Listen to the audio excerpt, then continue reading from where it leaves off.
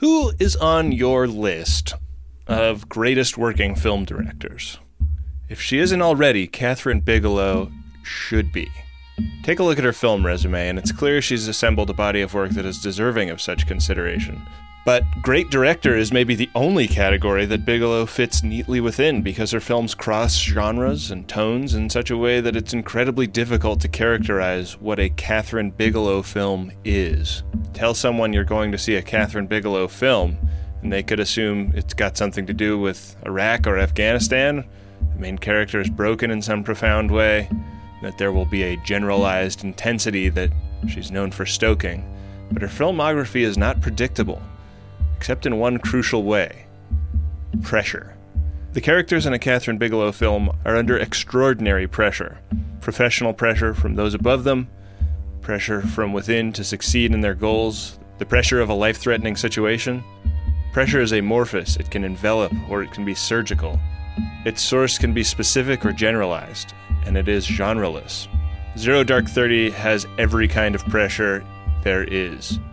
And CIA operative Maya is under a ton of it to do maybe the hardest thing a spy has ever been tasked with: finding Osama bin Laden post 9/11. And casting Jessica Chastain in this role is a stroke of genius, because few actors embody the kind of toughness that she can command.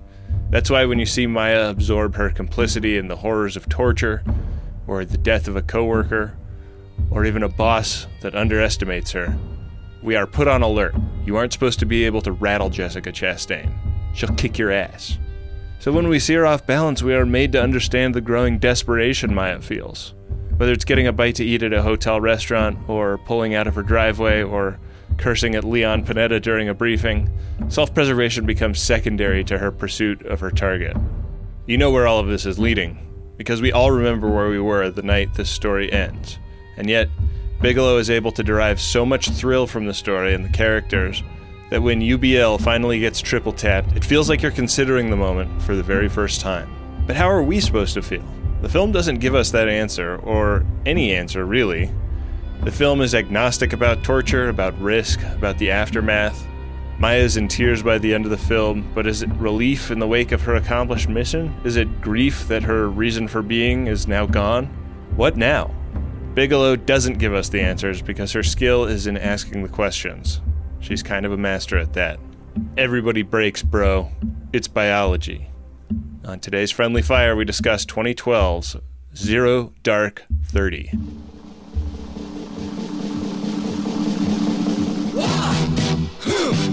Yeah. What is it good for? Absolutely nothing.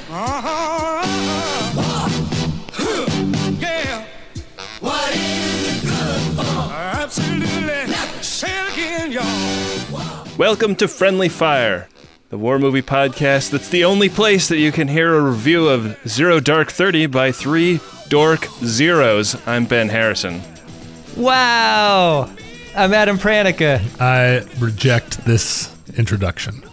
We were just talking about how you don't like wordplay before we started recording, and it was so tempting to reveal my opening barrage. Oh, boy. I mean, I feel strafed. I don't want to edit what you just did there, but I would be more of a Zero Dork 40, and then John's a Zero Dork 50, right? Wow. I mean... Sure. I see what you're doing. Yeah.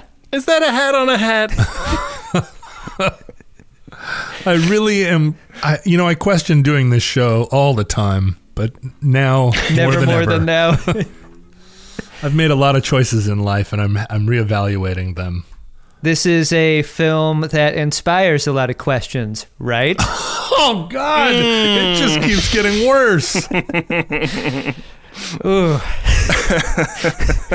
I mean, do you want to stay with the wordplay, or you want to pivot back to show? What did I do wrong?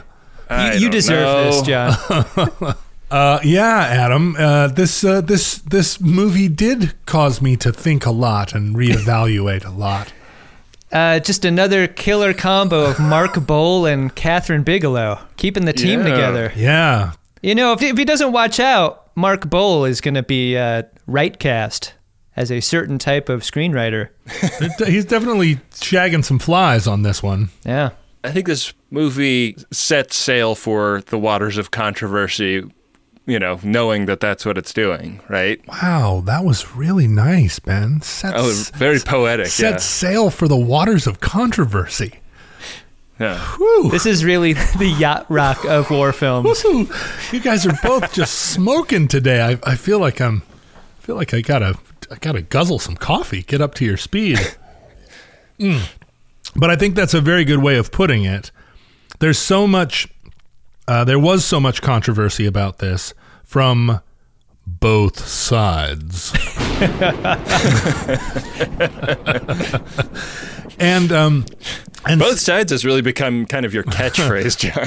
Well, as a boomer, I feel obligated to say both sides in response to everything. But there was so much pushback, both from the side of American politics that really objects to any sort of sympathetic portrayal of torture specifically, but the idea that the critical response to this that torture had not produced any actionable results, and therefore this film was kind of a weird thriller propaganda. But then the pushback from the intelligence community that objected to being portrayed as torturers, there was so much of it that it has colored the way we watch the movie now. Did you guys both see it in the theaters when it first came out? I did. And were you aware of the controversy going in, or were you reading the newspaper on your way into the theater, or did you catch that after? I think it was hard to ignore the controversy. This came out in October, right before Obama's reelection, right, to his second term, and the Republicans flipped out just that it was timed the way it was, like the allegation that it was timed to propel Obama to a second term in office, because they assumed that it would portray the killing of Osama bin Laden as an Obama project, although the movie doesn't really. Obama is not like a main character here. They did decide not to use that as a working title. The Obama Project is going to be saved for something else. Reading back on it, and I don't know if I was totally clear on this at the time, but it really feels like both the Republicans and Democrats wanted to portray this movie as an unfair tool of the other party. I feel like that is self-consciously what the movie is trying to be, is something that is defiantly not coming down on one side or another. Yeah, which I think makes it such a sort of cipher that either side could employ to support their case. And I think both Republican and Democrats did cherry pick aspects of it to say, well, this part of the movie's great, but the other side, the other part of the movie is complete fiction. And the filmmakers also walked into that by saying it's based on a true story, and we stand by the characterizations made in the film, but also it's a dramatization and a fictionalization of it. So a lot of the things that you're complaining about, hey, it's just it's a novel, not a documentary. Right. There's that opening screen that says this is based on interviews with the people who were really there, which... Well, in the cold open, real phone calls from 9/11, that's a real punch in the gut. Did we need to be reminded about how angering and terrifying 9/11 was to justify everything that happens in this movie or not? I remember sitting in the theater and feeling like that was very effective, because we were still in an era where you would see the footage. People would employ that footage of the towers burning, basically to sell car insurance by 2012. Yeah. Oh, yeah. The general. Yeah. And when the movie comes up, I was here watching it with a friend, and she said we were having trouble with the computer. She was like, the sound's not working. And she got up and actually stopped the computer and checked the connections and started it again, because all those title sequences. Yeah, the 7 production companies involved usually have a music stinger or something. You know, they all have a little, their jolly little tunes. Sit, boo-boo. And there was none of that. Yeah. It was just like quiet and kind of staticky. It Yeah. sounded like the sound wasn't working. And so This is much more effective in a movie theater than it is in a home viewing, because that, Sure. like 10 times out of 10, when a filmmaker makes that choice, it causes me to get up and make sure everything's plugged in correctly. yeah. And It's not a great like performance of a piece of art. and you know, they got in trouble for using some of those recordings of people without permission. Yeah, how horrible must it have been to have heard a loved one's voice in this film and to be surprised to hear it. Shocking. Yeah. Although if your loved one died on 9/11, I would Probably not going to see this movie, right? tiptoe into movies about 9/11. Or maybe this is your favorite movie. Right. They did get the bad guy. I Spoiler alert.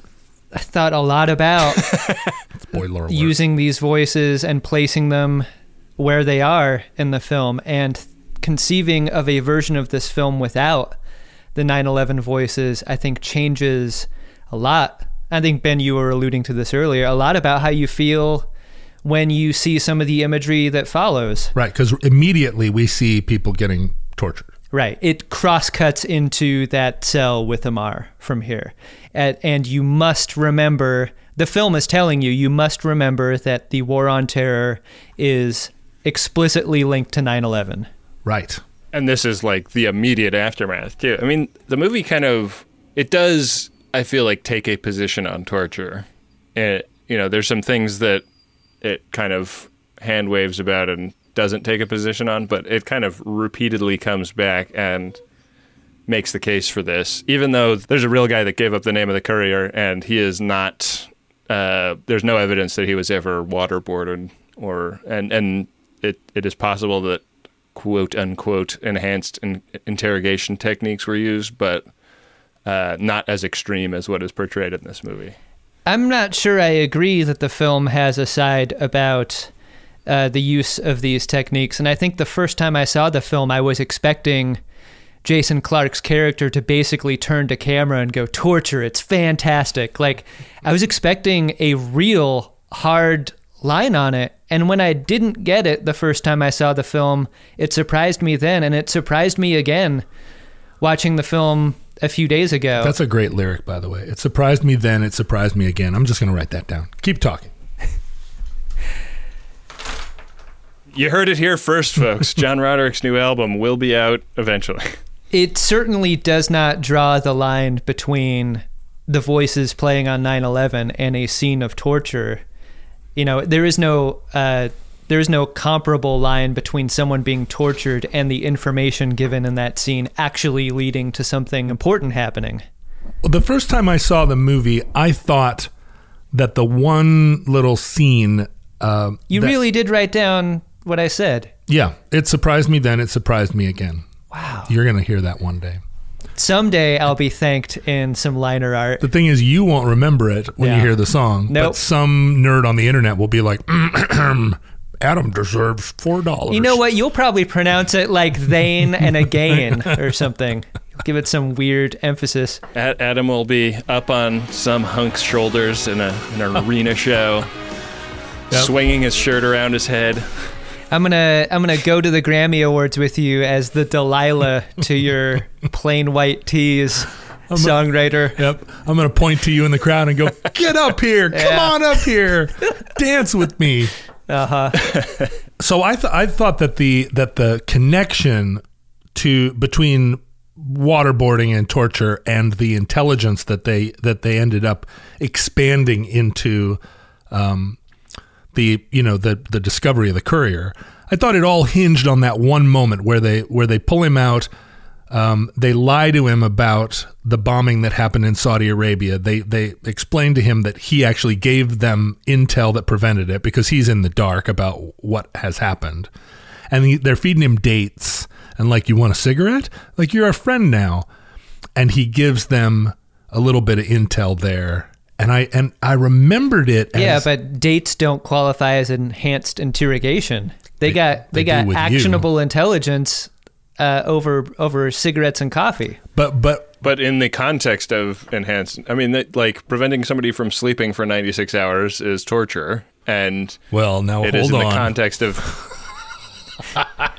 I think The administration I think would John's say. doing pod after 96 hours without sleep. Dick, great to have you here on the program. What? Shot anybody in the face lately? Well, I don't remember. But in fact, the movie makes the case that, I mean, a lot of guys are getting enhancedly interrogatedly in this movie. You want to write that down as a couplet? And there's a lot. Who said you don't do good wordplay, John? The movie is saying that they're, through this process, they're sifting, and they got a lot of the clean white flour of intelligence from this process. You talking about flour, like the baking ingredient? Yeah, that's right. Or something with petals. You take a rough flour and then you sift it. Right, you do. This is a thing that used to happen back in the old days before everything was made with computers, including bread. You can't make a bread with computers. I read an editorial in the Washington Post that was written by Jose Rodriguez, who was the guy in the CIA who designed the enhanced interrogation program, and during this period, ran the counterterrorism center, ran the clandestine service. This is the guy when Dan shoves Amar into the box. He's like, "You're going into the Rodriguez box." Yeah, he calls it the old Rodriguez box. Right. And this guy in the Washington Post, and it's sort of at the time, right? This editorial came out during this whole hullabaloo, and he said, "Look, this is a super fun movie. My beef about the torture scenes, because a lot of intelligence people were coming out and saying we didn't get any intelligence from enhanced interrogation," and he was saying that's not the critique. We actually did get intelligence from enhanced interrogation.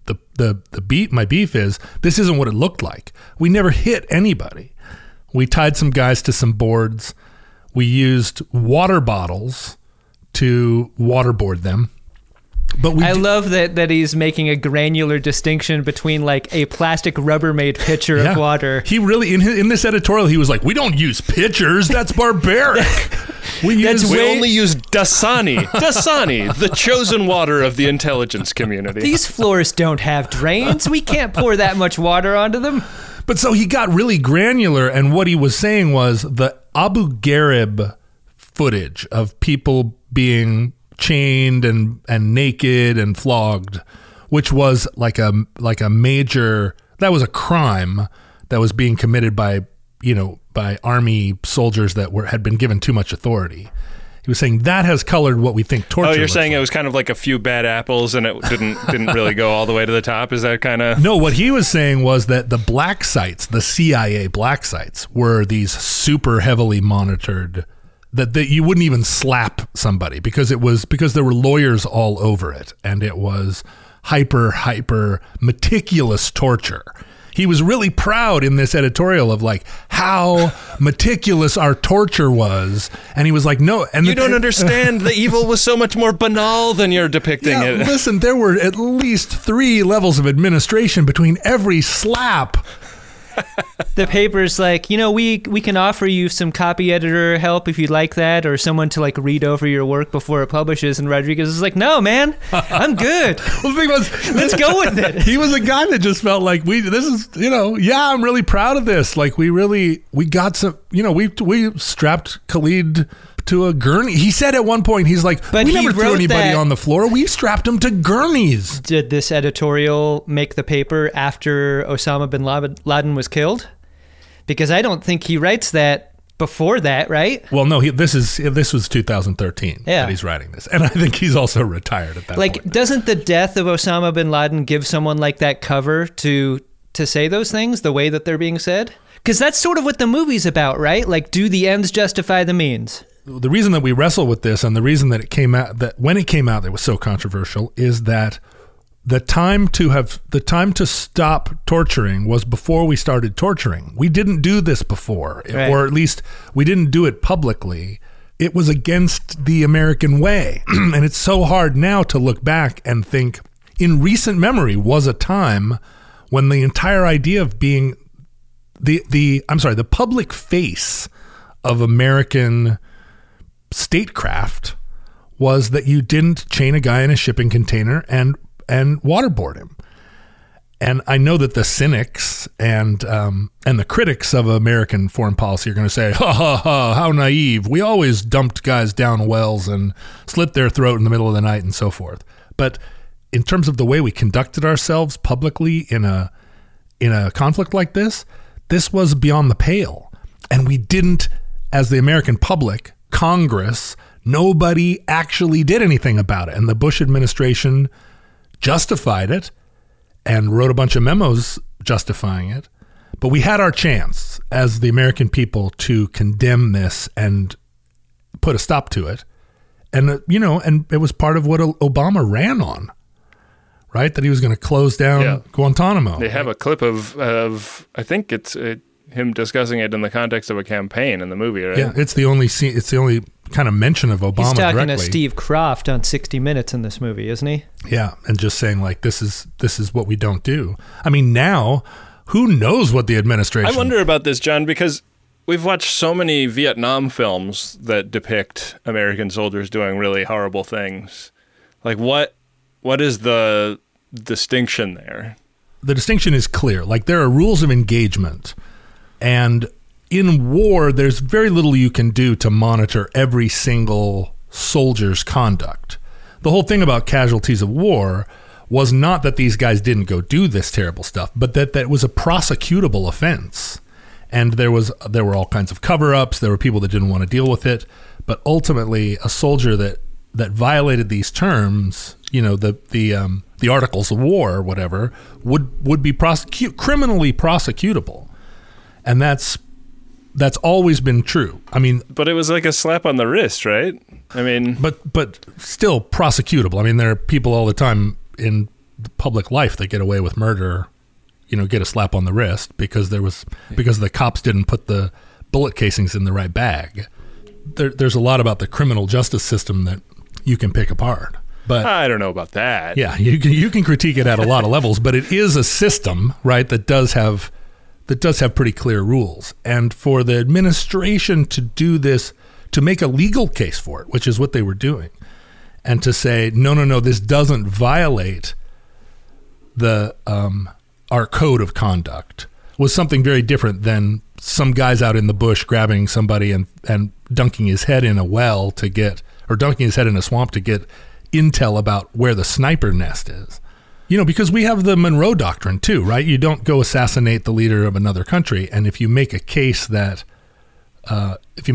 well, if we're dropping bombs from a drone or something, it's not assassination. We weren't targeting that head of state. We were just... We're targeting the guy right next to him. Yeah, exactly. We were targeting his daughter. We're definitely in a place now where what were the hard and fast rules are starting to erode. I never understood how the Monroe Doctrine got its name. Like, what does Marilyn Monroe have to do with it? Oh, it was based on the character Monroe from the classic 80s sitcom Too Close for Comfort. Oh. Thank you. Yeah. Based in San Francisco. Ben, I'm sure you kind of lived the Too Close for Comfort life. I was hanging with Mr. Cooper myself. When you lie to me, I hurt you. I definitely recall, the media conversation about the kind of normalization of torture and the way, like, the Bush administration was choosing to project American power being something that in the long run is potentially making the world a more dangerous place for Americans because it erodes our esteem. Like, it makes us seem cruel and vindictive and not honorable. And I mean, there's a lot in this movie that made me think about that, like the room full of children that watched a SEAL team come in and kill all the adults that they knew. Like, it's hard to imagine that those people in like 15 years aren't going to have like a pretty major axe to grind, right? When I first saw the movie, that was one of the most striking aspects of it, was the idea that that Dev Gru or whatever jumped back on their helicopters and left. By some accounts, Osama bin Laden had 22 children, and all 22 of them seem to have been in real stick man, you know. He had a few wives, you know. It was the style of the time, but yeah, all of those kids, like that, pretty formative memory, right? And they're going to be in therapy for years. Sure, a lot of them are. Well, they're all grown now, right? Yeah, I guess they would be. But at least what was that? 8 years ago? When did it happen? No, that the movie came out 8 years ago, 2000, right before the election, right? So 2008. It was 2011, May 2nd, 2011. Is when the raid happened? Yeah, so check it out. They shot the raid part exactly a year after the raid happened. Phenomenal. And this movie was released 19 months after it. Whoa! So as a production project, it's insane. Right. Like they ended up having a film here that was totally about the failed capture of Osama bin Laden, and they were ready to shoot. Like that week they were ready to shoot. And then he's captured and killed, and Mark Bull's like tearing up his script, and they're having to start again from one. And he rewrote it in a matter of months, and then they were shooting it immediately. Like the pace of play here, I thought was incredible as a project. I remember feeling that way about Black Hawk Down too, that the movie came out soon enough after events that it felt like it was still...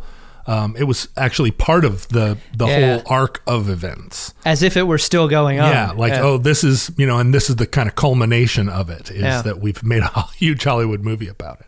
That's crazy. It doesn't seem possible. We're now only 7 years after the fact, right? Or 8 years after the fact at this time of recording. So some of those kids are still, Osama bin Laden's kids are still like standing up in class going, well, I have my book report is on enhanced interrogation. This film is so narrow in its focus, and this is part of what I don't like about the film, is that it neglects to ask some pretty interesting questions about anything outside of its very tight focus, like what happened to those kids. Well, like we can't know because the movie was made a year after. Well, no, I mean, like, we don't see them either getting on the chopper or being left behind looking skyward as the choppers leave. Like, it doesn't even give us that. They're all the way, the chopper's back in Afghanistan, and those kids are still huddled in the corner sobbing. Yeah. I mean...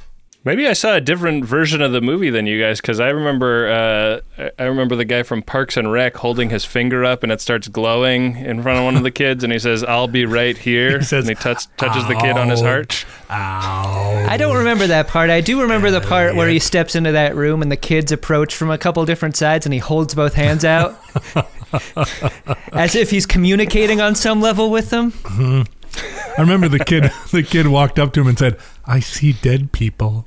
The thing about really was his parents. The thing about Osama bin Laden's kids is that you see the one dead ahead, but you neglect to see the ones approaching from the sides. Clever girl.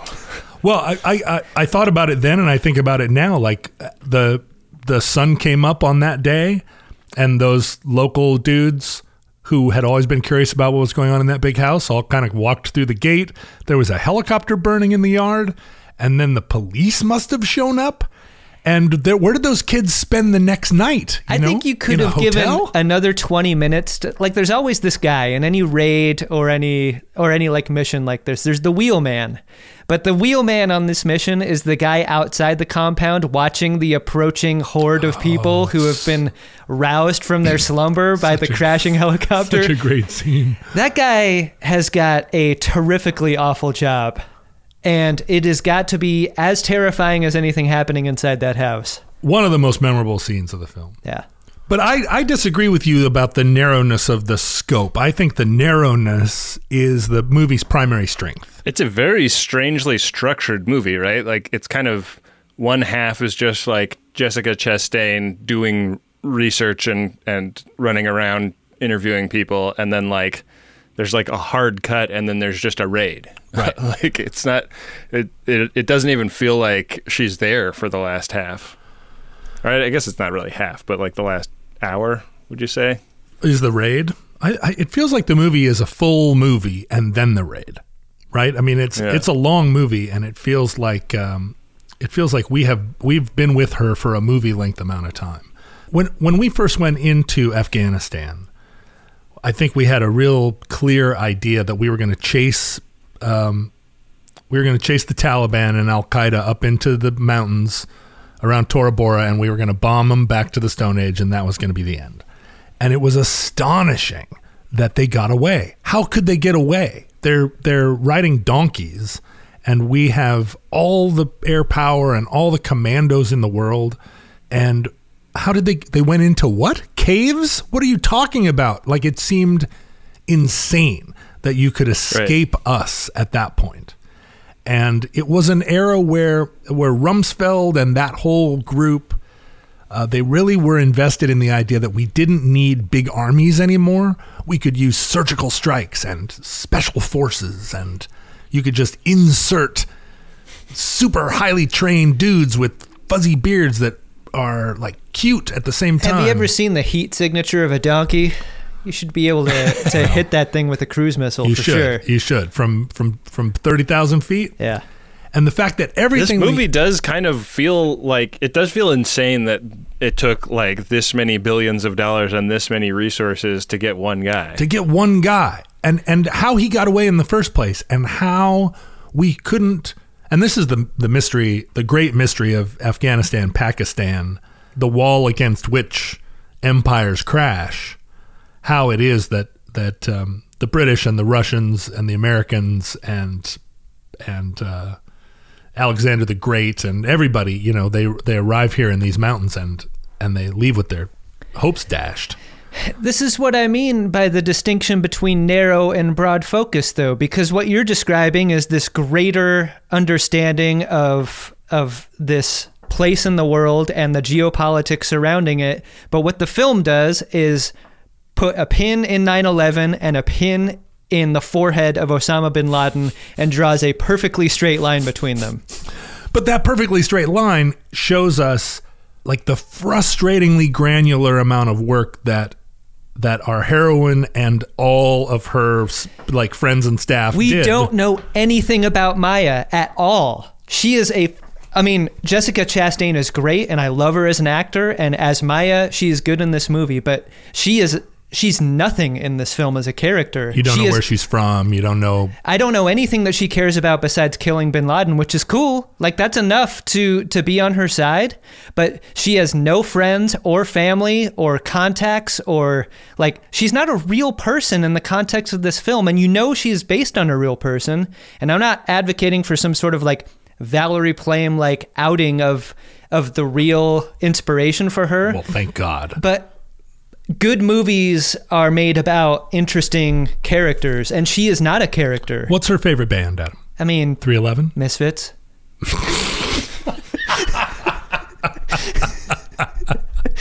Wouldn't that be interesting? If she had a Misfits sticker on her laptop. It's not until the Marriott that the movie even kind of acknowledges that, like, she's sitting down with her friend, and they begin to have a conversation where it's like, okay, finally we are going to get to know this lady a little bit, and then the restaurant explodes and they have to run up. But isn't that the character? I mean, she has no friends. I think the movie is very like specifically saying this never happens because she is so single-minded, and like the second she stops and takes a breath and tries to have a glass of wine and a chat with a friend, like a truck bomb goes off outside the Marriott. Like, she is a classic, deeply unhappy person. She, like that moment at the end is the implication is she has nothing like nothing now. Right. The guy says, "Where do you want to go?" And she couldn't even think of a place. That's where the non-work of her character development actually paid off for me at the end, because and here comes the film paper, like, that's how our country feels. We just killed bin Laden. Oh. Now what? Did it really change anything? Adam just dropped a 1 megaton film paper on this. Here's the United States of America riding alone on the plane home. Yeah. Where do you want to go, America? Yeah. America doesn't know. It really it reminds me of a classic Weird Al lyric. I know Darth Vader's really got you annoyed, but remember if you kill him that you'll be unemployed. Welcome back to Fireside Chat on KMAX. With me in studio to take your calls is the dopest duo on the West Coast, Oliver Wong and Morgan Rhodes. Go ahead, caller. Hey, I'm looking for a music podcast that's insightful and thoughtful, but also helps me discover artists and albums that I've never heard of. Yeah, man. Sounds like you need to listen to Heat Rocks. Every week, myself, and I'm Morgan Rhodes, and my co-host here, Oliver Wong, talk to influential guests about a canonical album that has changed their lives. Guests like Moby, Open Mike Eagle, talk about albums by Prince, Joni Mitchell, and so much more. Yo, what's that show called again? Heat Rocks, deep dives into hot records. Every Thursday on Maximum Fun. Hi, I'm Renee Colbert. I'm Alexis Preston. And we're the hosts of the smash hit podcast, Can I Pet Your Dog? Now, Alexis. Yes. We got big news. Uh-oh. Since last we did a promo, our dogs have become famous. World famous. Stars on the Hollywood Walk of Fame. Second big news. Mm-hmm. The reviews are in. Mm-hmm. Take yourself to Apple Podcasts. You know what you're going to hear? We're happy. It's true. We're a delight, a great distraction from the world. I like that part a lot. So if that's what you guys are looking for, you got to check out our show. But what else can they expect? We've got dog tech, dog news, celebrities with their dogs, all dog things. All the dog things. So if that interests you, well, get yourself on over to Maximum Fun every Tuesday. Yeah. A lot of the reportage. That's the way Ben likes it. Yeah. Around this, it was very effective at describing a component of the American intelligence community, which is that a lot of the heavy lifting that the CIA did in chasing bin Laden was done by women. Like women made up I think the lion's share of the agents that were doing this hard work. And she's a composite of them. But if you think about everything we've seen about every depiction of CIA agents that we've seen in popular culture aren't completely fictionalized into like James Bond. But even in a way, James Bond, they're always shown to us as emotionally detached, like spirits crushed into tiny black pellets. If you think about Syriana, if you think about the poppy seeds, the Good Shepherd, poppy seeds, yeah. But like there's something in the nature of the work. If you're going to, if it's appealing to you in the first place, if you have the right stuff, if you can pass every one of those little background checks, you almost definitely, like, to even be a CIA agent, you can never have smoked pot. You can never have listened to the Misfits. You have to be a gem in the holograms. Yeah, you can't have an outside life because you have to lie to everybody about what you do. It becomes all consuming. I'm trying to think of anyone I went to high school with being the type of person that would be recruited into the CIA. They're all idiots. Yeah. A high school kid? You have to be a STEM person, I think. Yeah. Right? You have to stick out as so CIA worthy that I think it would be obvious that you had been approached and that it was already underway. Adam is just saying this here so we will never suspect that he is in fact a deep cover agent whose cover story is that he's a podcaster. Yeah, he looks like a CIA How agent. badly do you wish that if only to say no, you want to be asked. Actually, both of you guys look like CIA I know. agents. I mean, Ben looks like a CIA agent from 1956. Yeah. Right. I look like I was recruited from the ROTC at Yale. Right. Adam, you just look like one now. Yeah. That's creepy. How old do you think the CIA recruits? Like if I wanted to join the CIA right now as a 40-year-old man who looks like I do, could I? If you had skills, I think. I think the CIA wants people who are anonymous looking like me or you or Ben. Like, we're their sweet spot. Shouldn't they want people like us? I am not anonymous looking. No one would suspect you.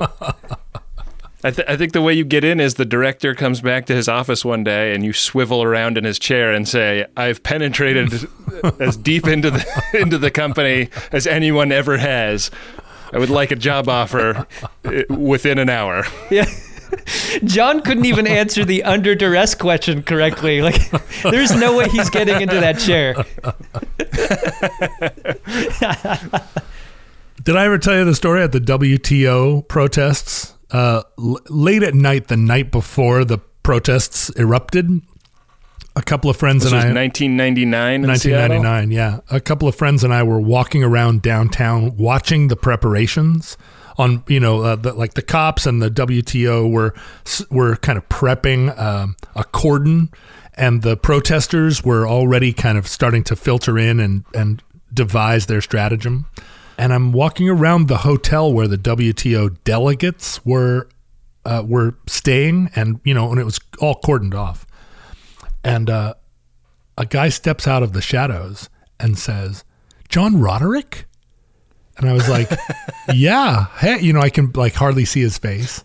And I'm like, "Yeah, hi," and my friends kind of step back, and this guy steps out, and he's dressed just like in just regular Joe clothes, just looks like a regular Joe. And he was a guy I went to a guy I went to college with. And I'm like, "Hey, man, how's it going?" He's like, great to see you. I haven't seen you in years. And I was like, "Yeah, what are you doing?" He said, "I'm in the FBI. And, we're just making sure that everything is, like taken care of." And he had the same sort of Adam Pranica, like, like just sort of evenly colored, evenly sized. Smooth. Couldn't pick him out of the lineup. And I was like, "Well, great to like get a chance to say hi." And he was like, "Yeah, man, well, be safe." And he took 2 steps back into the doorway and went immediately back into the mist. And I encountered another intelligence creep on that during WTO that really put the fear of God into me, but that's a different story. Wow. But anyway, ever since then, I've been like, I have a friend in the FBI. I don't know if I can call that in at any point, but he's got to have worked his way up pretty high. I have a friend in the Secret Service, and I have a friend who works at the Pentagon. I have a friend that's really high up in ICE. Whoa. Super high up in Washington. He listens to our show. Oh, no. And the last time I was in Washington, D.C., he met me. He was wearing a 3-piece suit. And on like the hottest day of the year, was he wet from children's tears? He was like he's been very clear about the fact that like Homeland Security has a lot of different people in it, and not all Homeland Security. That's what he was doing. I'm just doing my job, etc. But he palmed me his challenge coin. Oh God! And then he had a couple of other challenge coins from other agencies within the Homeland. Do you ICE put 6 community. of them together to make like a little challenge coin cage? If you put 6 of them together, actually, it opens a portal. Yeah, a portal to Juarez. You snap your fingers and it makes half of the people in the global South disappear. It does do that, but also it gets me through TSA a lot faster. It's without clear. That's how you do it. Special line.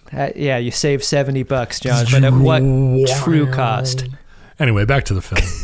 I'm happy to say that all of my friends in the federal government have quit in protest. They're all working at nonprofits now. Yep. Well, you can't dismantle something like that from the outside, so good for them. Wow. Are you part of the you can only dismantle it from the inside crowd? I like being sneaky, being inside a thing, and then destroying it from within. Just like stealing This is how I treat all of my relationships. It's kind of a classic Marxist, Mm-hmm. Where else am I going to put these sabots? Anyway, back to what I was saying. I'm just preoccupied with how many hateful Reddit posts there are going to be about this episode. What do you think people are going to be maddest about? I'm sure that we'll get some stuff saying that, like, we're naive idiots for saying that the U.S., that the policy of torture was new for the U.S. I'm sure saying that we've ever met anyone that had any participation in the criminal justice or intelligence community will get us a lot of shit. I don't know. Well, as you guys have reminded me over and over, don't go on Reddit. I say it to myself every morning. Don't go on Reddit. We're just worried about you, okay? Is that okay to say? This movie has an extremely strong female lead. It has multiple strong female leads. And in that sense, it's a rare movie that we've watched, although we've seen a couple in recent weeks. Even though she's like in some ways double, triple hard ass, it's nice to be with a woman all the way through this film. You see guys like this all the time in movies, but not just a project leader, but somebody that when she encounters bureaucracy, she has a kind of almost like she's on a spectrum of unwillingness to be brushed aside. Or I think that's such an interesting, how many movies have we seen that bureaucracy is the enemy, and it's kind of like one of the main antagonists in the film. Right, although she's not the kind of person that uses belt-fed ammo to take the bureaucracy apart. But That's right. I mean, she is working from within. But yeah, in that way, it's another example of, well, now wait a minute, let's think about that. We see a lot of movies where bureaucracy is the enemy and it keeps the guys in the field from doing their jobs. This is a lot more confusing about where the bureaucracy is. I mean, we see the tide turn. The implication is that Obama took that off the table, although Jose Rodriguez says that they stopped using enhanced interrogation in 2003. But we see this sort of political sea change, that the CIA feels as it reverberates down through what's allowed, and they feel like it's hobbling their ability to gain meaningful intelligence. Their decision-making is hobbled a second time and corresponding time, because not only is that happening to one leg, if you were to give the intelligence community a body. A wooden leg named Smith. But the other leg is hobbled too because of what happened to WMD in Iraq. Like, everyone is reluctant to make a choice with anything besides 100% certainty. Right. And this is a sidecar problem to the main problem throughout the film. It's like, how much certainty is enough certainty to do a thing to risk being wrong?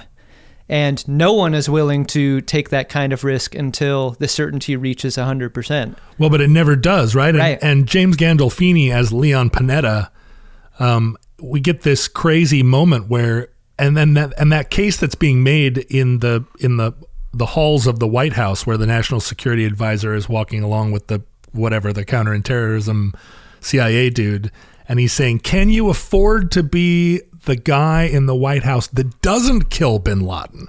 Like, you don't want to be the guy that does it wrong. You don't want to screw this up. But honestly, are you going to be?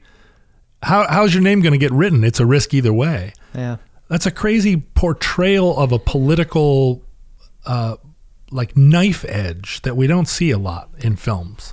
I don't want to skip over Gandolfini too much, but now might be a good time to bring up that he had some feelings about playing Panetta. Oh, really? And actually, like, pre-apologized to him about, like, he was nervous about it, nervous about the portrayal, and was like, "Hey, get a message to Panetta, like, this is happening, and hope you like it." What's his connection to Panetta? And Leon Panetta, like, wrote back and said that he loved the performance. Said that the only thing that was wrong was how little profanity Gandolfini used, because Leon Panetta was a known soapy mouth. Is that right? Yeah. He was a swearer, huh? Which is one of the, like, winks at real life people is when Maya uses the word motherfucker in that meeting, and it, like, you could hear a pin drop afterwards. Like, that would have been something that Panetta had said himself about his circumstances. He's great in this movie. And again, like, every time you see Gandolfini, you just, like, you miss him big time. Yeah. It sucks. I read an op-ed by former Assistant Secretary of Defense Graham Allison in the Christian Science Monitor that came out when the film... It's interesting timing, because it came out when Zero Dark 30 was nominated for a bunch of Oscars. And I think that's interesting because that's February, not October or November. Like, this is post-election, so it doesn't come from a place of, like, trying to, shift the electorate in one direction or another. But he does make the case that the Bush administration had essentially, like, decided to stop committing resources to hunting bin Laden, and that it wouldn't have happened had the Obama administration not kind of renewed the effort.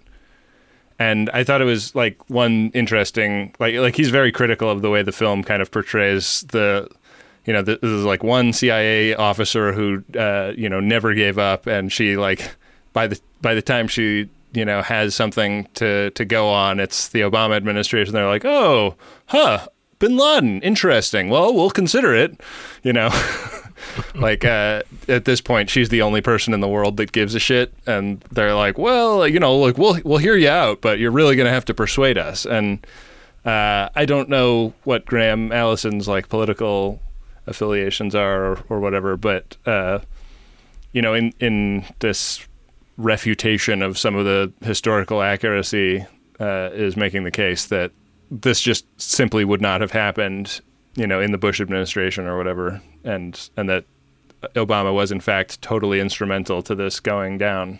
I feel like the movie as a political talking point and a cultural talking point is one way to look at it. It's one way to look at it now that we're looking at it. Is basically you want to write that one down? Yeah, let me write that down. There's your chorus.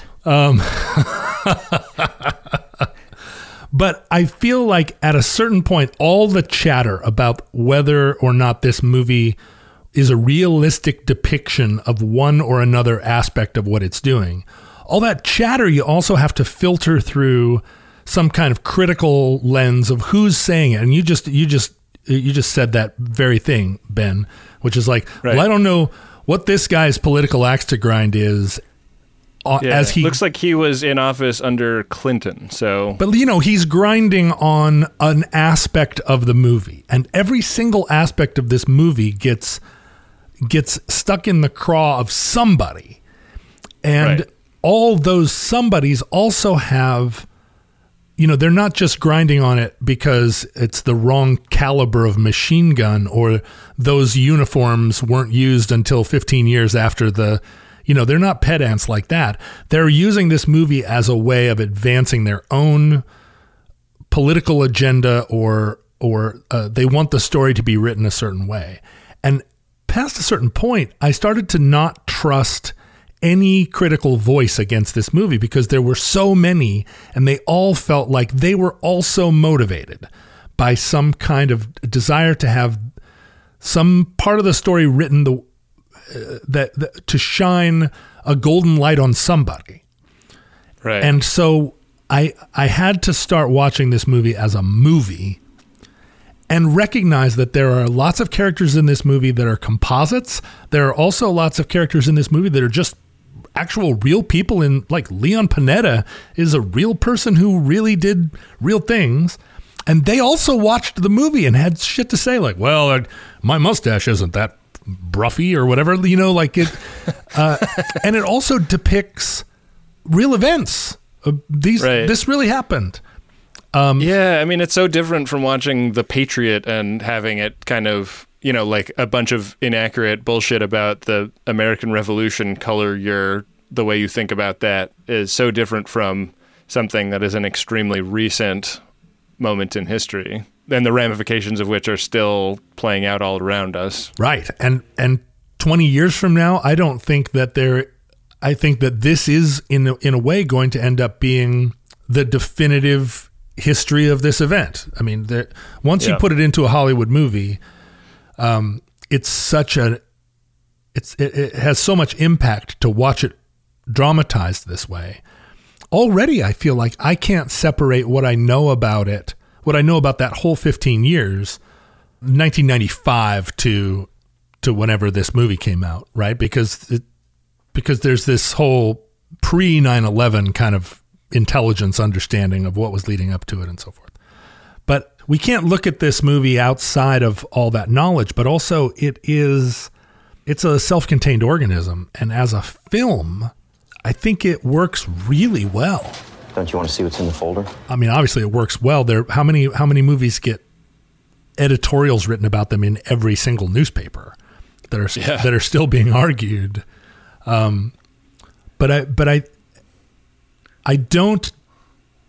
I cannot speak to what actual enhanced interrogation looks like because there are just too many competing voices, and all of them a lot of them from trustworthy sources, but the way things are politicized now, even somebody who steps out and says, I am a non-political operator, I'm a professional torturer, and here's what I say about what we do, and everybody's like, well, of course that's what you would say, professional torturer, because of your union or what, You're in the pocket of big torture. Yeah, exactly.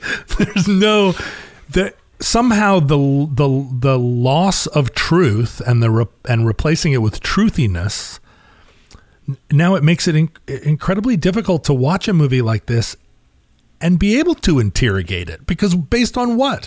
All we can do is interrogate it based on our own political take or desire for one thing to be truer than another. The fact is that eventually we did find this guy and kill him after expending billions of dollars, basically like chasing a guy. And in a way it's crazy that the world is still that big. I mean, if you think about if you had to run today, Adam, the first thing you would do is run down to the supermarket and get with your ATM card and try and get as much money as you could out, which would be how much? That's how dumb you think I am? Well, the thing is, fuck you. I mean, the last thing they're going to know about you, Adam, is that you went to the QFC with your ATM card and withdrew what? The maximum. How much is that? $500? I don't know. What's the maximum? Isn't that what Ben? an ATM limit is? Sure. I think it might be more. Yeah. So let's say you can get $800. Let me just say that you get $800. How far can you go? I mean, you don't have an international network of like-minded religious fanatics. I'm not like you that way. But I mean, it's a crazy story, no matter how you try and portray it. And this is a great lens, I think, to chase him through her. It's almost the only way I want to see it. I needed this. I needed to watch all of the politics and all of the kind of rage, like the white collar rage, filtered through all these scenes. As depictions go, I want to talk a little bit about Osama bin Laden himself, which you see for just a moment. Blurry at the moment he's being shot. How much thought do you think they gave to whether or not we are cross-cutting to him at any point throughout the film up until the end? Or do you think the entire time it could only ever be, like, there was never going to be, like, and Burt Reynolds as Osama bin Laden. Like, it was only ever going to be a bloody dead guy in a bag, right? Well, the U.S. government never released a picture of dead Osama. Now, we've seen pictures of dead Saddam Hussein. I have a selfie with dead Gaddafi. Right, that we've seen dead Gaddafi.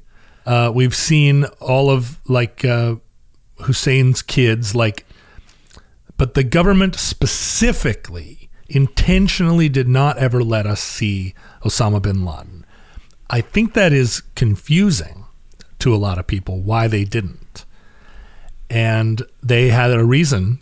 Torture may be beyond the pale, but broadcasting a photograph is beyonder the pale, right?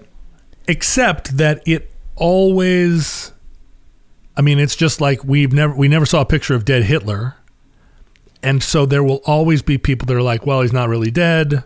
There are always going to be people that say, well, they didn't show him because X or because Y. It introduces an element of doubt. And so for this movie to have given us a clear picture of dead Osama, when we don't have that already in our minds, it would have been jarring. So I think that's the best they could do is kind of give us this, like, is it him? She seems to think so. Yeah. There's never like a face-on shot of him. It's always kind of up his nose or he's moving and falling on the floor. He's a tall guy with a long beard that's got some gray in it. It really stuck out to me as a very, very specific choice. But a weird choice on the part of the CIA and the military. They dumped his body in the ocean. Yeah. Right over where Atlantis is too, right? Why? But why? They flew into the Bermuda Triangle and came out without him. Yeah. Think about that for a minute. You know what else is a weird choice? And this is something that a pedant on the internet noticed. Just as the Camp Chapman scene starts, set in 2009, Maya is shown talking to Jessica, who is frosting a cake, on the phone. Maya clearly uses a BlackBerry Bold 9900 OS 7 series with a thick metallic frame around the phone, which was not released until August 3rd, 2011. I hate this pedant. This is the kind of pedant. I thought this was going to be a frosting pedant, and then it really took a left turn. I was like, she's frosting his cake? What? Gadget pedant. Wow. Gadget I used to work for a gadget blog, so I know these people. Were you also mad about the BlackBerry? No, I mean, this is one of those movies that is set in a very specific time of smartphones where they were still kind of a novelty, and before they all looked just like, extremely uniform black rectangles. It's a hell of a combination. I feel like any phone pedant in like the last 5 years is going to have a tough time because phones are almost indistinguishable from each other now. Right. They'll just refer to the phone case. That tiger striped phone case didn't come out at the mall kiosk until 2024. Yeah. How did you guys feel about the fact that a big part of the middle of this movie was focused on basically just getting this guy's phone number? And like in that scene in particular, it turns a win into something that is Pyrrhic almost, right? Like they see the guy and they take his picture, but they can't arrest him because they're playing a longer game. Right. We got to let him go. And they've got all these stringers who are sitting out with their little cart where they're selling shoestrings. Yeah. And their whole job is like, he just drove by. The excitement is in the environment. It's not in the actual spycraft versus tradecraft going on. What they're telling us is very different from what they're showing us too, because they're making the case that they were out there doing that for weeks and months at a time, like every single day, just driving around that town trying to pick up the signal and then eventually getting something that they could work with. But which ends up being expensive, right? They've got 30 people that they're paying every day to just sort of sit there and wait for that white truck to drive by. Was the courier's biggest mistake, I mean, besides taking a job with Osama bin Laden? Sure. To be clear, it almost goes without saying. Sure, we don't want anybody on Reddit. Courier's second biggest mistake. You want to turn down the interview when UBL reaches out to you. I think I'm going to pass on this one. That's what the courier should have said. But it's buying that white truck, right? We hear time and time again, the white truck sticks out. Don't stand out. That is not an anonymous vehicle, and I think the problem with the courier is that he has a sense of style, and he wants his vehicle to reflect his personality. Yep. Big mistake. It's like the guy in the heist movie that splashes out once he gets his share. Yeah, right. Yeah. I should say that Adam showed up today in a linen shirt that is literally the color of sage. I mean, it's the color of putty, basically. If you could use Adam, you could basically use Adam to spackle a crack in your door frame. I can't tell if you are saying this to be complimentary or not. I'm saying it that your tradecraft is so high. If I turned around and turned back, I might be like, who's this guy? I wish you hadn't told Ben this, because Ben's been encouraging me to wear colors and patterns, and then I show up looking like putty. I think ultimately I'm upset with myself. I think if I went to a store and I saw a shirt that was the color of putty, I wouldn't see it. My eye wouldn't see it. It's possible if you talk to Adam long enough today, you'll forget who he is and why he's in your house. I am so white that the color of my skin makes the color of putty pop. Well, yeah, right. I mean, yeah, the color of putty gives your good for my complexion, your right? eternal pinkness. It gives it a whole new, very complimentary, new shade. Yeah, that's what I was going for. I liked this movie. I liked it when it came out. Are we rating the movie right now? Not yet. All right. But I do want to stand in a moment here where the complexities of interpreting this movie, I think, add to it. I think the fact that you're watching those torture scenes and you cannot for sure know whether they accurately depict what we did and that is morally repugnant, whether they are an exaggeration or a fictionalization of what we did and what we actually did is morally okay, whether it is an accurate depiction of torture and that is fine because the end justifies the means and we ended up with achieving victory, or whether the entire thing is indictment of the American way and none of it was worth it. And Osama bin Laden was right all along, and we should have supported him with our tax dollars because he was upending the Jewish conspiracy that runs the world. Like every single now you're talking. Every single take that you could have when you're watching this movie, like at least for me, they were all folded like layers of dough and butter in a delicious croissant of cool movie. Wow.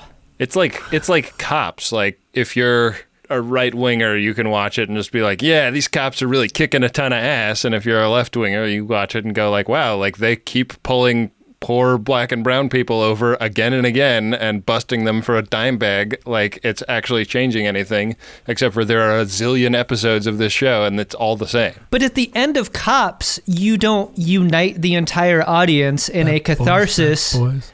What you gonna do? Where everyone can agree on the relief of Osama bin Laden being killed. Like, is that not the unifying force of the film at the end? Isn't that the thing we can all agree on? That like, well, that's good. We got him. We can cry on the plane alone now. This is an impossible mission for this production team to have made something that wasn't going to be treated this way. 1 year later. Yeah. Did I hook you up? Did I? It's review time. And fortunately for us, the story of the film hasn't changed right as we're getting ready to review it, in the same way that the screenwriter had his story changed before they were ready to shoot it. It seems like a miracle that this film was made the way that it was. Not so miraculous is our podcast based on it. I think our podcast would get a 5-thing review, to be honest. And if you're out there and you haven't reviewed it yet, get off your duff. Give us the 5 things. When considering what the rating system would be for this film, I think you must choose something of an ambiguous nature. I think that is one thing we've hit on consistently throughout the film is the degree to which the film's ambiguity is real or not, based on your preconceptions coming into the film or even leaving the film and having a conversation after. I think there's a line of dialogue here that succinctly places this film in that kind of thinking, and that is when Maya and Dan are talking about the changing policies surrounding what the film calls enhanced interrogation, what the hosts of Friendly Fire are probably more comfortable calling torture. Dan tells Maya that you never want to be the last person holding a dog collar. Ain't that the truth? That is a very visual metaphor for their circumstances. And so on a scale of 1 to 5 dog collars, it shall be. I want to be clear, and I think everyone who listens to our show would guess that if we were to give a review to torture, we would give that 0 dog collars. This is not a pro-torture podcast, right? This is complicated. Yeah. 0 dog collars equals no torture. Yeah. Right. Try to hold that in your head.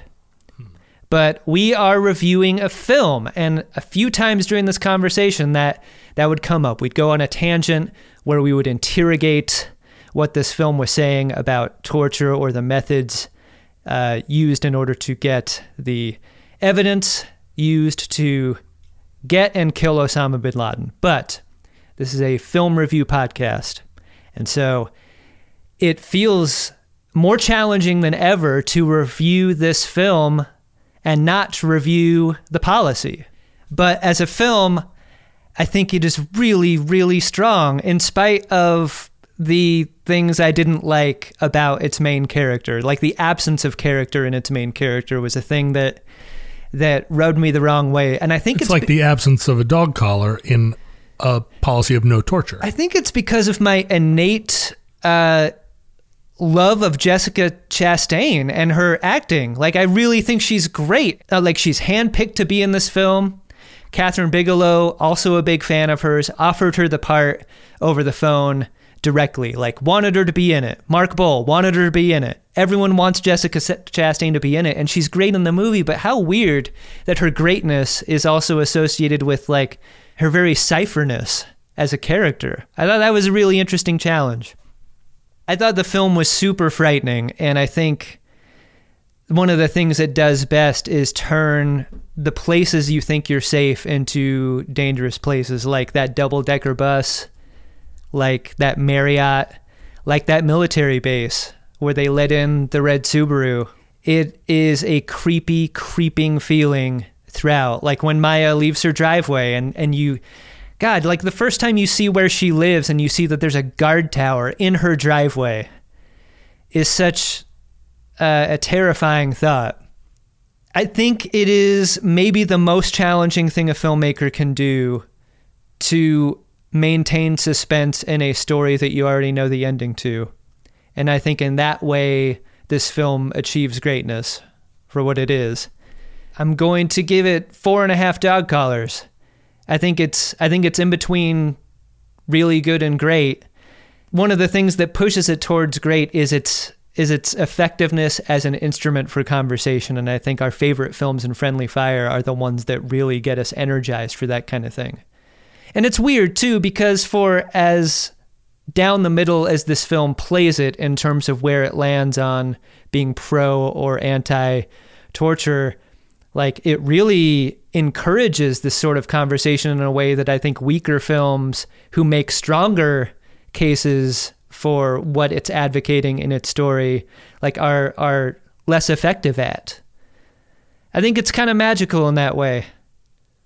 So it's going to be 4.5 dog collars for me. Really just troubling in a lot of areas, but a great film to talk about, and sadly a film that is as resonant now as it's ever been. Like, we're all still crying on that plane. Like, the plane has not landed at the end of this film. And that is pretty sad. What say you guys? It's a fascinating movie. It's a tough movie to watch. I keep making the mistake of preparing dinner on Monday night, and my wife gets home and we watch the Friendly Fire movie and with a big bowl of spaghetti into our mac and cheese while the guy is shitting himself and getting stuffed into a box in the torture scene. I think my favorite thing I read about this movie after watching it was an article in Slate by Emily Bazelon that discusses this issue of... Are we having to cite all of this stuff in our footnotes? Because I haven't been writing my papers that way. No, it's all right. Okay. It's okay. I'm just saying something I liked that I read. Adam didn't footnote his sources, and he's going to get a B- on the paper. That's what I'm afraid of. Yeah. She says the thing that is uncomfortable about this movie from a liberal perspective is that, like, while it definitely exaggerates the torture thing, for sure it overstates when and where it was used. We can't really know as like not top secret privy civilians to what extent the torture actually did yield actionable intelligence. And this movie depicts a very specific example of that didn't happen, but you know, like it makes the case that there were like a lot of other people in custody getting interrogated. We see lots of little grainy video clips of that. And we can't say for certain that torture was entirely useless in the, you know, because it would be comforting to say that this war crime that our country committed was also totally useless and didn't need to happen in the first place because it didn't get us any further than we would have gotten just, you know, acting correctly. And I think that tension is in the movie. I think that the way it deals with torture acknowledges that. I think that tension is here, and I feel it all the way through this movie, and I think the movie makes a smart decision to exploit that tension to its own ends. And I think that it's kind of the only way to tell this story in the time that it's told. Like, I think in 10 or 15 years, there could be another movie about this that can use the kind of 2020 of hindsight to make a more emphatic statement about it. But it's an amazing, it's an amazing adventure that happened, and I think that it does help us kind of dig into what we did in response to 9/11. And I don't think I agree with what we did in response to 9/11, but I think that as a movie, this is a great movie. So I guess 4 dog collars. It feels so weird to say that. I'm sorry. Yeah. No, I think it's the right thing. I think you're using that tension in the same way that the movie is. I mean, speaking as probably the only guy on our show that has been the last one holding the dog collar more than once. Yeah, you're definitely the dog collar holder and not the wearer, huh? No, for shiz. God, I grieve for your DMs. The thing that we did in response to 9/11 that was morally repugnant was start 2 global wars that lasted 15 years, that expended trillions of dollars of treasure and hundreds of thousands of lives, right? I mean... Yeah, not even really depicted in the movie. It's like... Right. You can only access that via the presence of Bagram Air Force Base or whatever. Yeah, I mean, we're... During the whole scope of this movie, we're also in a protracted global war. This is a movie that depicts events that we all intimately lived through. None of this that we're seeing, we didn't see in real time. We all read those editorials as they were happening. I'm assuming at least 2 of the 3 of us actively opposed the Bush administration in every action they took, and the other one of the 3 of us was just dressed in a putty color and sort of wandering the earth. You won't be laughing when my putty cult strikes. He's lulling us into a false sense of security. I think one of the coolest things about this movie is it's not like the Doolittle raid, where you can watch a movie made about the Doolittle raid and it's this sort of discrete event that is happening within a larger war, but we know the characters. Here are the airplanes. They leave the. Well, gee, Marianne, I'm off to torture Abu al-Husseini. And that's the thing. We've seen the Doolittle raid portrayed a few different ways. Half-truths will be treated like lies. And have dinner hot on the table when I get home. There's not a ton of controversy about the Doolittle raid, whether it was necessary. It was just a high adventure. But there's never been a portrayal of it that feels definitive, right? We're going to see another one. We're going to see that Doolittle raid again and again over the course of 200 years of American war movie filmmaking. But this does feel definitive, and it's showing us a side of something we all lived through that we didn't really have access to. And because it maintains a detached tone, it feels like an apologia to some, not just to some viewers, but at some times as you're watching it. Like, wait a minute, whose side are we on? Because we're so used to looking at everything from a side, from an angle now. We no longer think in terms of American interests, right? I mean, no one ever looks at the Doolittle raid and says, well, back on the home front, fully 50% of the people were against the Doolittle raid because of political reasons. And during the events depicted, I was a member of the, what would be described as the dissenting class. I didn't agree with a single decision the Bush administration made. But I certainly rejoiced when Osama bin Laden was killed.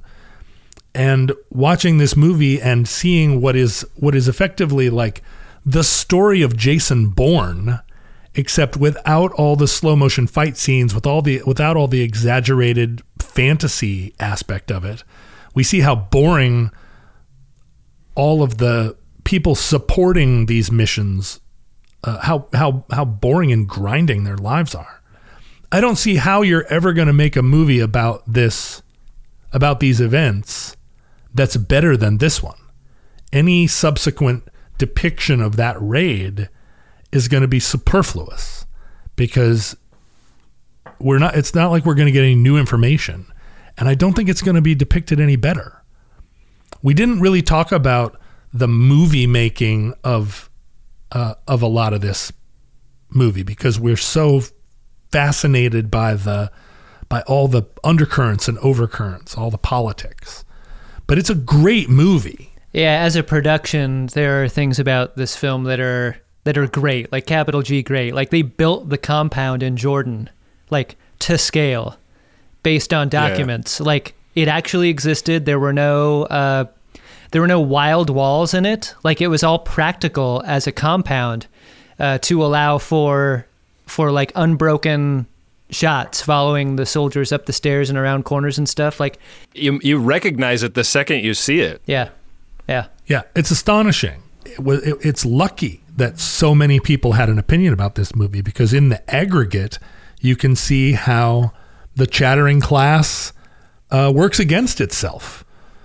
So I think this is an extraordinary movie, and I think it's a 5 dog collar film. Holy shit! I do not find a flaw with it.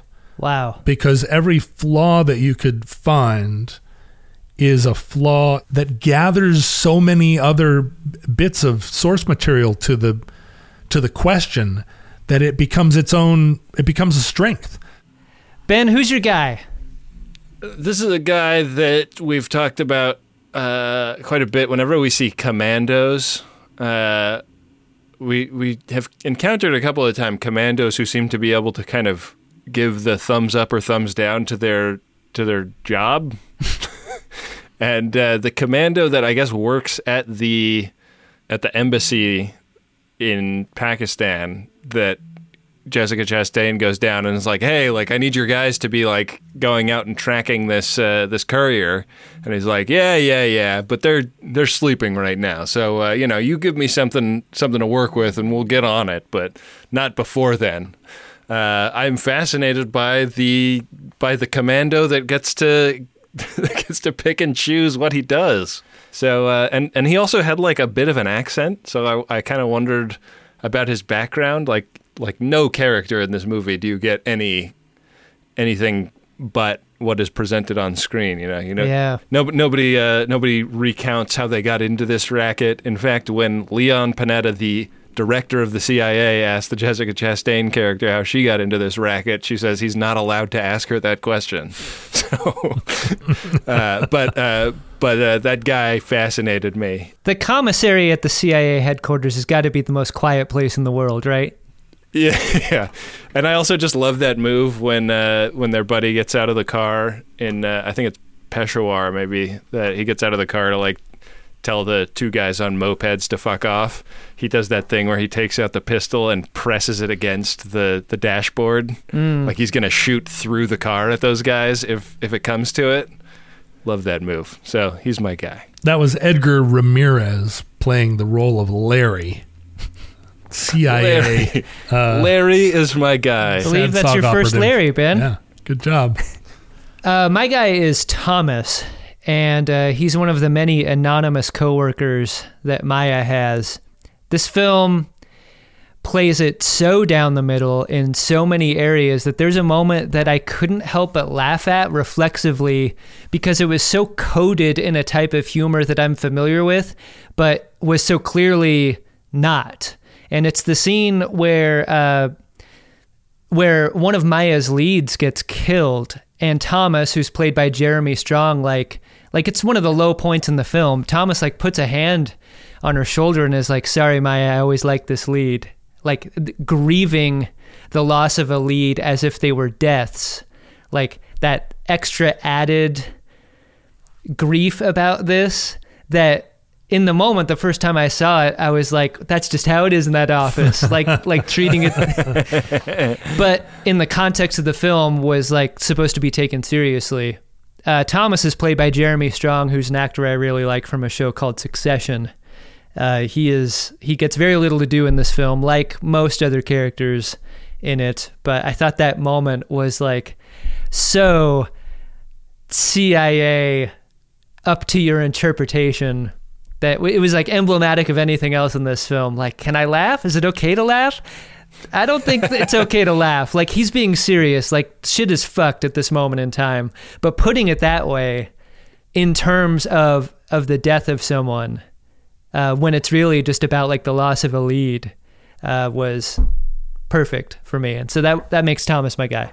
We've talked about my guy already quite a bit. He is Hakim, who was also the CIA operative. Ben just mentioned him. He's the guy that got out and talked to the kids on the motorcycle. He's played by the actor Ferris. He is in so many scenes in this movie. And he's a CIA employee, but he's also part of their like special operations. So he's on the streets of Peshawar searching for Abu Ahmed. But he's also at Area 51 looking at the helicopters.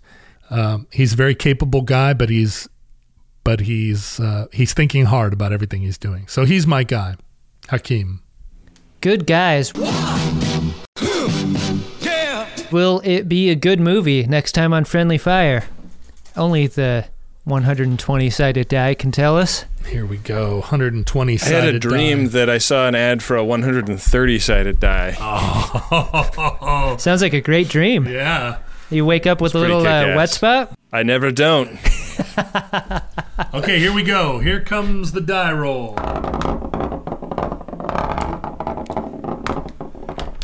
Number 70. Number 70 is a 1959 comedy film directed by Jack Arnold, set in a banana republic, it says here.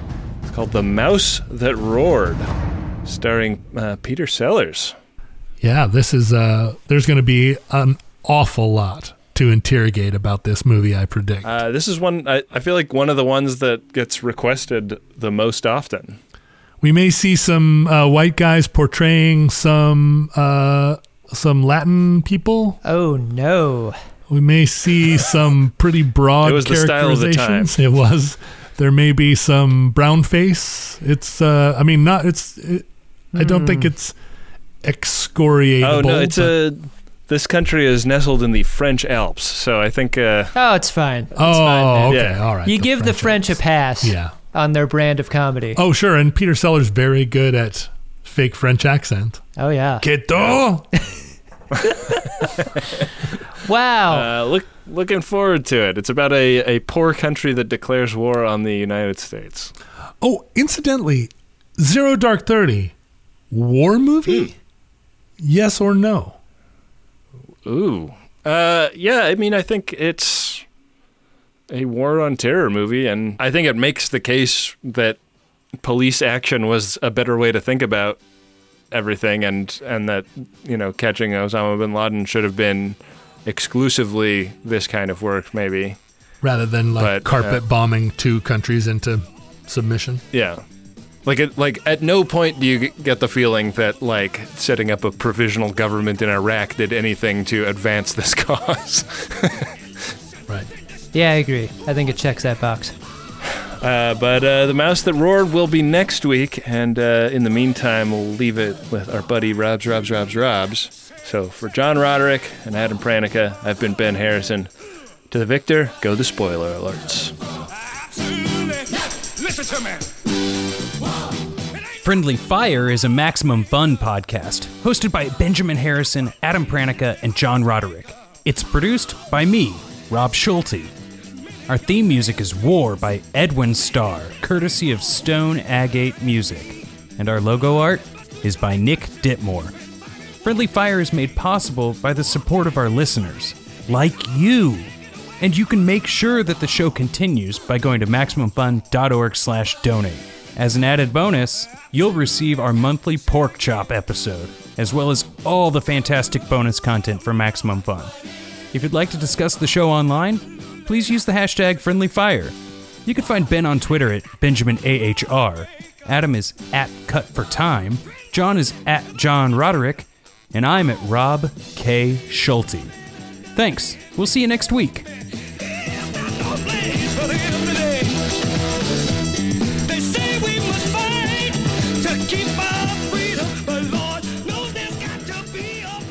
Yeah, and also go to MaxFunstein. Sure. What is it called? MaxFunkenstein.sex is where you can donate to the production of the show. Donate to the production of the show on maxfunkenstein.sex/friendlyfire. My favorite website on the internet. MaximumFun.org. Comedy and culture. Artist owned, audience supported.